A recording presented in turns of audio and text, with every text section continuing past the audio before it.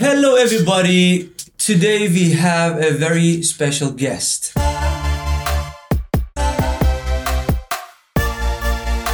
Ed, how are you doing, man? You okay? Yeah, I'm good, yeah. How are you? Thanks very much. Thanks for coming to our podcast. It is such a pleasure to have you with us. So Ed, tell me about yourself. When did you start? When did the first sparkle of music lit up in your mind and you thought, okay, let's go. Let's do music. It's really hard to say. I think it started seeping in for me going on car journeys with my parents when I was younger. We had every Saturday, for example, I'd have to just tag along with my dad who had to do various bits and bats and his errands for the day. So we jump in the car, but it was always what music they threw on the stereo. My parents were quite interested in, and they had a big variety of music that they always put on. So it was the drives to all these various places, when my sister went uni and stuff, these drives were always filled with this is Frank Zappa, this is his story, this is what he kind of thought. And they'd be oh, cool. But then my mum was a little bit more subtle, and she'd have Motown compilations, and she put on Motown and smooth soul and stuff, and we just kind of sit in silence. But I didn't really, I wasn't conscious that I was becoming a musically orientated person at the time. It was just we just sit in the car, and music was a big part of how we did the time of the drive kind of thing. Are you coming from a musical family? No, not really. No, I think they just loved it. They just love music. My dad can sing, but he was never a singer. He's never had to perform kind of thing. My mum's NHS. She started out as a nurse. Musical background there. I think it's just the osmosis of just how much music we absorbed. They clearly just loved it. Purely as without any sort of training or ulterior motives. They both just love music, so it was something that we just always kind of had on kind of thing. Okay. And then it just seeps in through the years, I guess. I think this is one of the things that you probably maybe struggled with in the beginning, and I'm sure a lot of musicians are struggling with being able to say, okay, I'm a singer-songwriter, I'm a sound engineer, artist, producer, so who am I exactly? It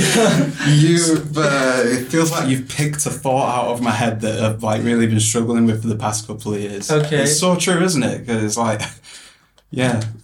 because the thing is, I struggle with that massively. You always say from the time that you start doing something, whether it's going to be playing piano or whether it's going to be being a sound engineer, you're showing some interest, you're trying to learn. Can I call myself a sound engineer at the time that I begin doing something? Yeah. But even down the line in 20 years, there is still a lot to learn. So can I still call myself a sound engineer? Yeah, you know what I mean? It's but I think it's definitely a journey. Of course. So how do you describe yourself? See, if I'm just going to be totally honest, it just depends who you're talking to, because everyone sees the world through a lens, and it's if you're having a conversation with someone and they don't know the first thing about what a sound engineer is, it's I work in music. Then if you talk to someone who's really into the sound, it's so I kind of more focus on the audio engineering side of things, and it just depends on how deep the conversation is going to go. Yeah, the language is different, right? Exactly. The language is different. I agree 100%. But then it's if I'm just alone with my own thoughts, it's just look, I'm just a human being. I just do what makes me passionate. You know what I mean? I just do what lights the fire, and I just do what I think is right. And it's that overarching thing is just I'm just a human being. But then, like you say, you have to put these things on yourself for other people to understand you. Sure.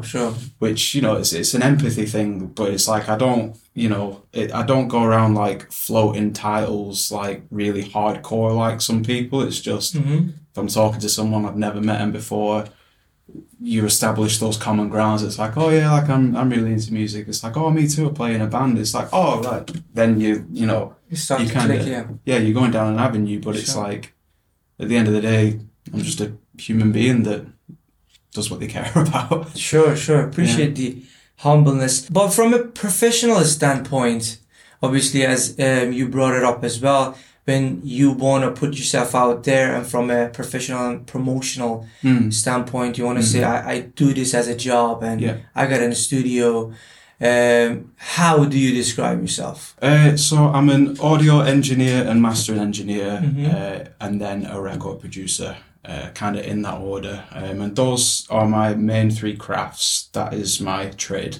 And that is what I offer to artists and people. Do you play instruments? Do you... Yeah, I'm near enough a lifelong musician now. I started on guitar, and I can call myself a guitarist like comfortably, and then I can dabble on other instruments just for like other people's sake, or if a song needs like a bit of texture or something like that. But yeah, it was music before audio for me. Musicians that are starting music and they start performing, or even I think as a sound engineer, they might have like a second job. Right? Tell me about the time that you were starting out and you didn't have a studio. How was it? And how did you manage to survive financially? It's been like peaks and troughs for me. So, for example, just a few years ago, I think it was like 2018 when I was getting Also Mastering House set up.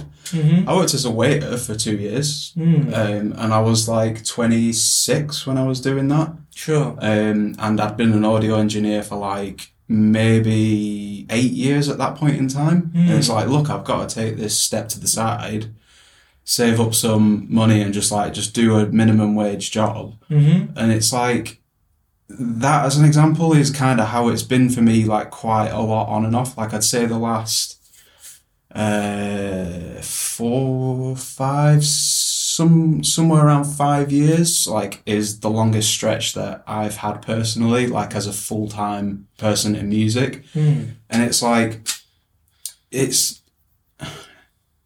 tough. Like you've got to be so like gritty to get through it. Cause like, I think what, upcoming musicians and like people in that position of like branching away from like the job to like full-time music, like I think that's something really important that they need to know is like, you've got to know how to grit through periods of strife. Like you're not gonna come like out of employment and be a full-time musician and have a steady ream of work constantly for the rest of your life. Sure. Like it's just not going to happen that way. So you're going to come, like you might have a big job, then you might have nothing for weeks, and then you might have like a tiny little job. COVID might hit and you might not have a job for 2 years. Yeah, don't get me started. Don't get me started. I think quite a lot of us have been through that path of where you have to, just work a job, do what you have to do in order to like get the finances and resources behind you before going full time. But then once you go full time, like you introduced to new challenges and like you're introduced to like different problems that you have to solve, and that's like kind of what sends a lot of people back out of the music industry, is because it can just be exceptionally hard and you have to be very gritty like during those years. What does music mean to you? I mean, it means everything to me. It's been my entire life. About 80% of my life experience and life has been like around music. Like I did it straight out of school, finished my GCSEs, and like I've just been in music since. So it means everything to me. Like it just depends like what aspect of music we're talking about. Like just like raw listening enjoyment, like you say, like the escapism, like that is kind of the pinnacle of music. Like that's why we're all interested in it. That's like what brings us to it, is that moment that music can give you, like where you just kind of meander out of reality and just get like lost in the world of music.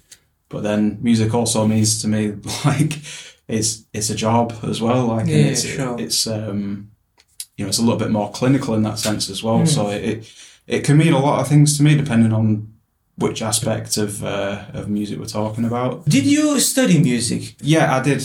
So I did an Access to Music BTEC course. That was like straight out of high school. So like in the UK, like the high school system is you finish after your GCSEs, like you're usually around 15, 16 years old. and then you enroll in like college, which is usually 2 or 3 years, and then university, which is usually like 3 or 8 years, depending on what you're doing. So straight out of high school, I did the Access to Music course at Blackburn College, and it was kind of like an all-encompassing kind of course where you kind of, one module's business, one module's music theory, and then another sound engineering, and it was kind of like a broad scope into music as a whole, and like as an industry, and all like the various different jobs that you can go into in the industry. So I did that for 2 years, and then after that was when I decided, like, yeah, I'm gonna sort of specialize down the audio route. And then after I was done with like my audio education, I went back to music education, like privately. And just like started seeing like a classical teacher like once every week for like half an hour, and just like getting my head back into theory, and like, because I've always played music, so I was like, oh well, you know, I'm probably at a stage now where like I can appreciate like the music side of it a little bit more. So went there for, I think it was like 3 or 4 years, and got up to about grade 5 theory, and that was when I kind of like just had to cap it out and just say like, you know, like, there's no massive utility like in me progressing past this.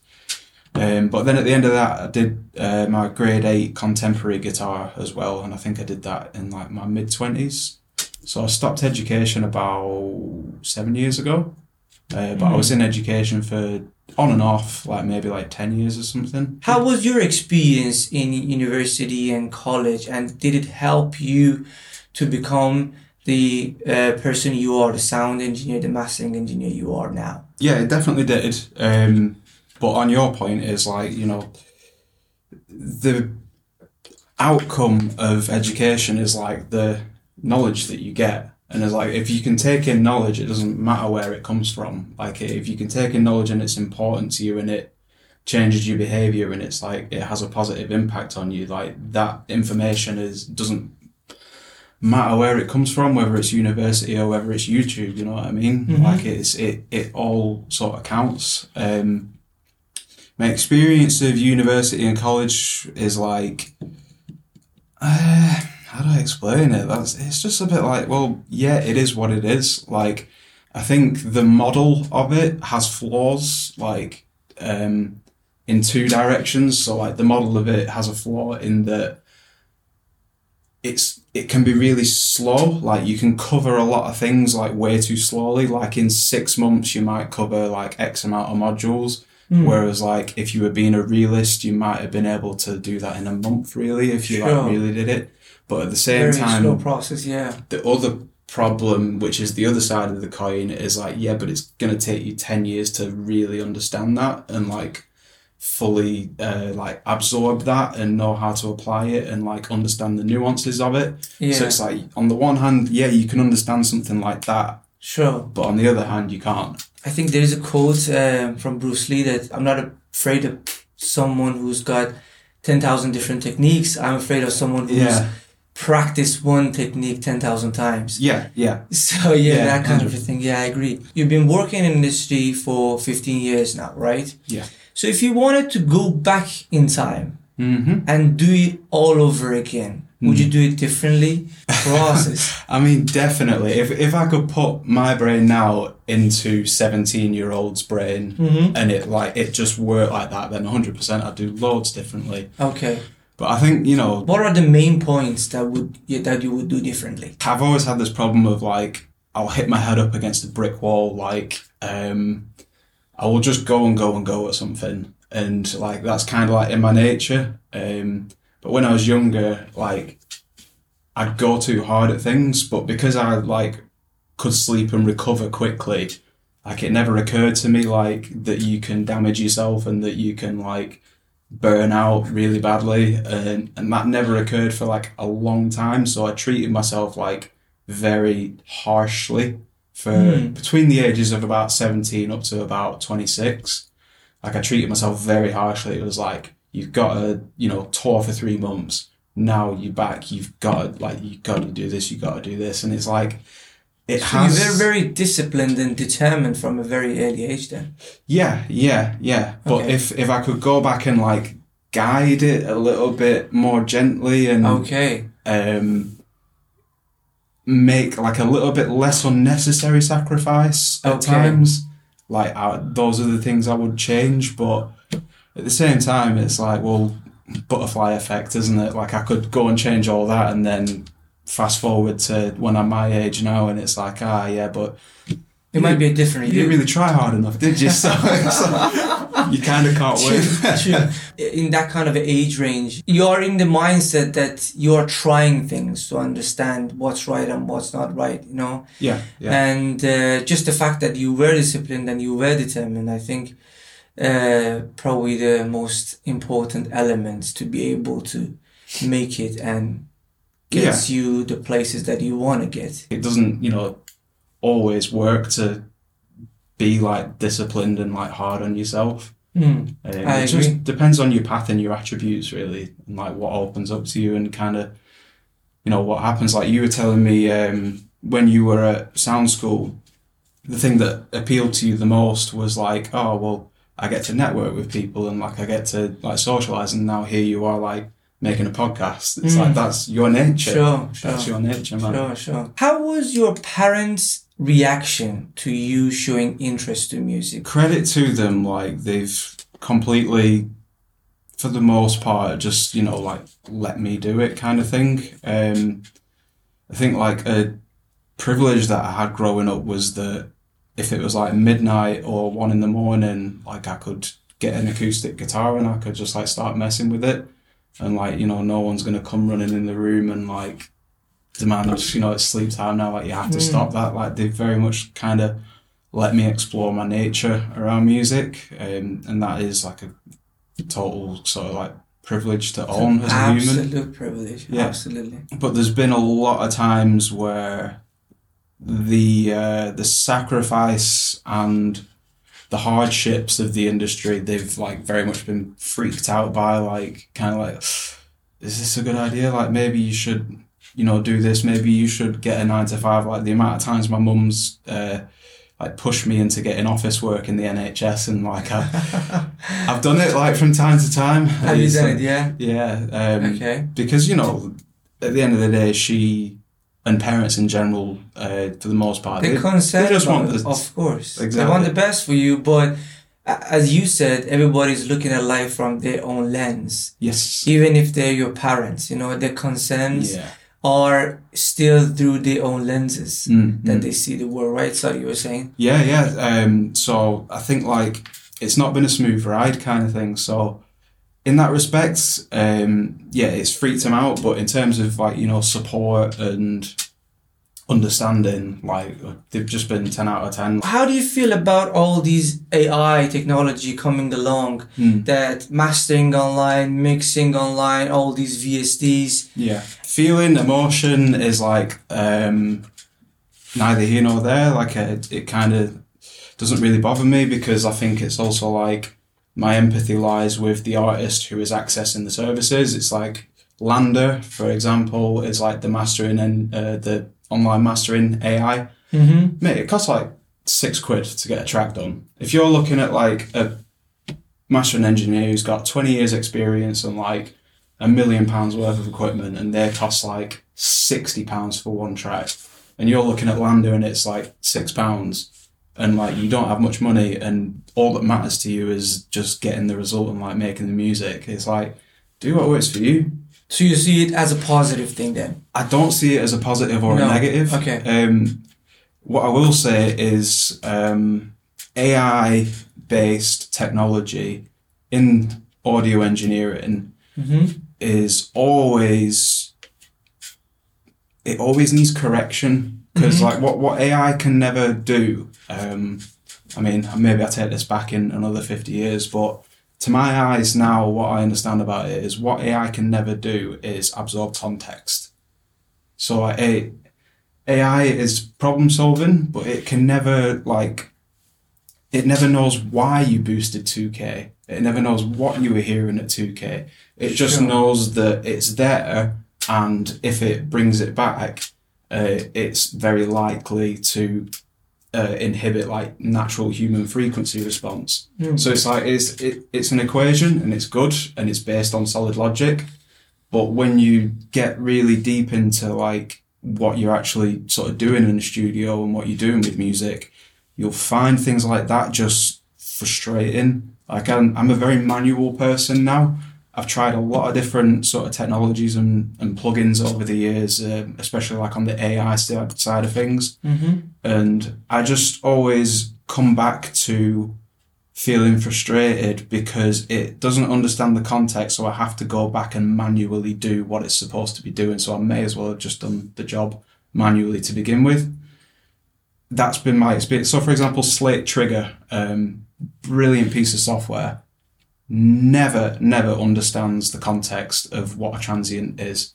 So because it reads raw transients, it wants to align to a strong transient. But the strong transient isn't necessarily the area that you're trying to sample replace. Plus, after delay compensation, it's always a few samples out. So it's like it's a brilliant piece of technology, but it needs correction by hand. And then AIs come along and plugin companies come along and it's like they sing their own praises of being like, you know, perfect sample alignment. It's like, better than it was before in terms of like the result that they produce, but not as good as if a person did it because they just don't understand the context of it. So practically, technically, I think they're still quite a long way behind a human being. Some AI stuff, like there's a plugin called Soothe, which is absolutely like just a phenomenal plugin. But because of the way that you interface with it, you give the plugin less responsibility for the actual task. So it's got like the blend function on it. So what it does is it reads like resonant peaks and then it suppresses them. But because you've got a blend, you can like sort of choose the amount of how much you want that to be applied. So that's like a brilliant tool in and of itself. If you just load up Soothe and you don't do anything to it and you just let it be an AI, it's not going to understand what you want it to do. Sure. So as long as it's got parameters that you can change and tweak and exactly.